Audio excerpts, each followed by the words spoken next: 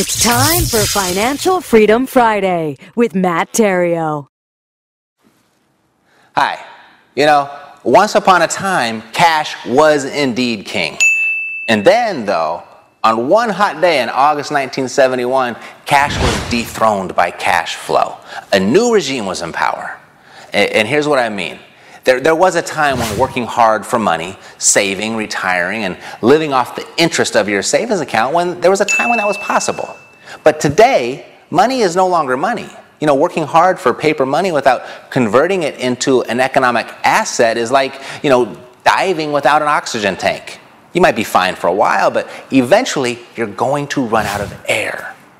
In this new economy, it's important to understand that worldwide, governments, they reward producers who create the economy, and they punish the consumers who participate in it. Now, that might not seem fair, I know.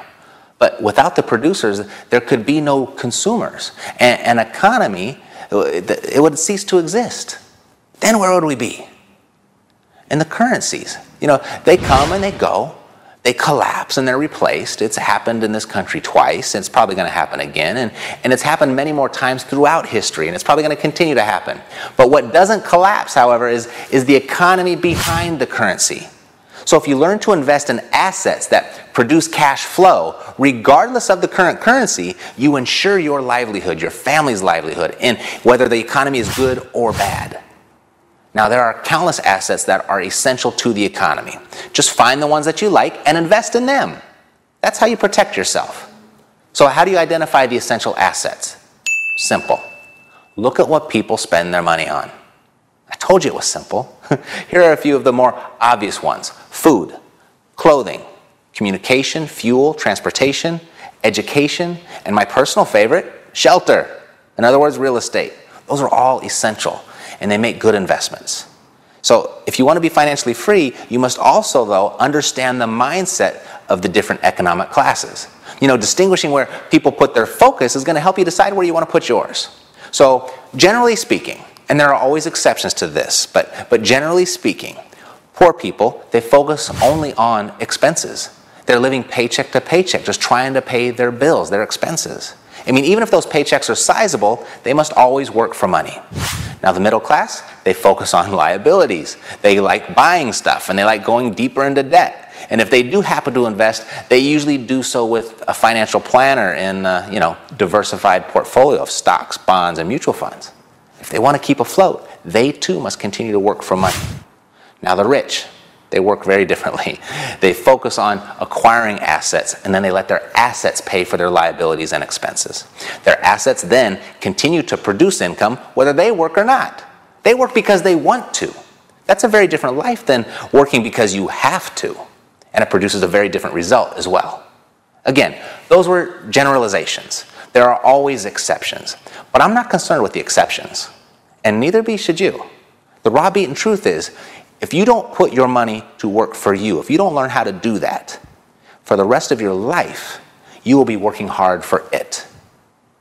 So, if you make the decision to invest in your financial education, to learn how to do that, how to get money to work for you, know that it might be painful at first. It's just like learning anything new. The learning curve, it's steep, and in the beginning, it's a lot of work without much reward. But don't underestimate the power of compounding education. Knowledge and experience, it compounds in the same fashion that money does. That's where knowledge's power comes from. But it's not really powerful unless you apply it. So applying your education in real life, that's how you unleash the epic power of what you've learned. And in time, you'll soar, and you'll get a whole bunch of reward with very little effort. You just got to stick it out for a short time, and as I've said so many times before, start small, learn big, but start small.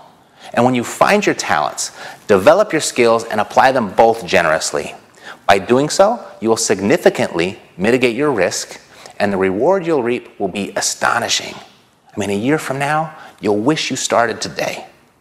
My life, it almost immediately turned around, and I started creating some real wealth when I shifted my focus I just did this one thing. I shifted my focus from making piles of money to making streams of money. That's where it began for me. And that's where it can begin for you too.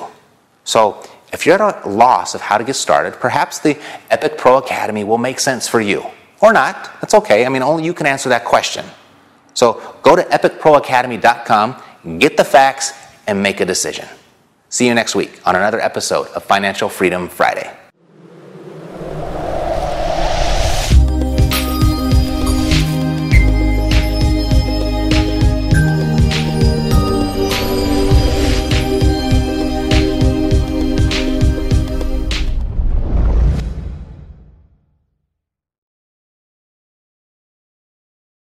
This podcast is a part of the C-Suite Radio Network.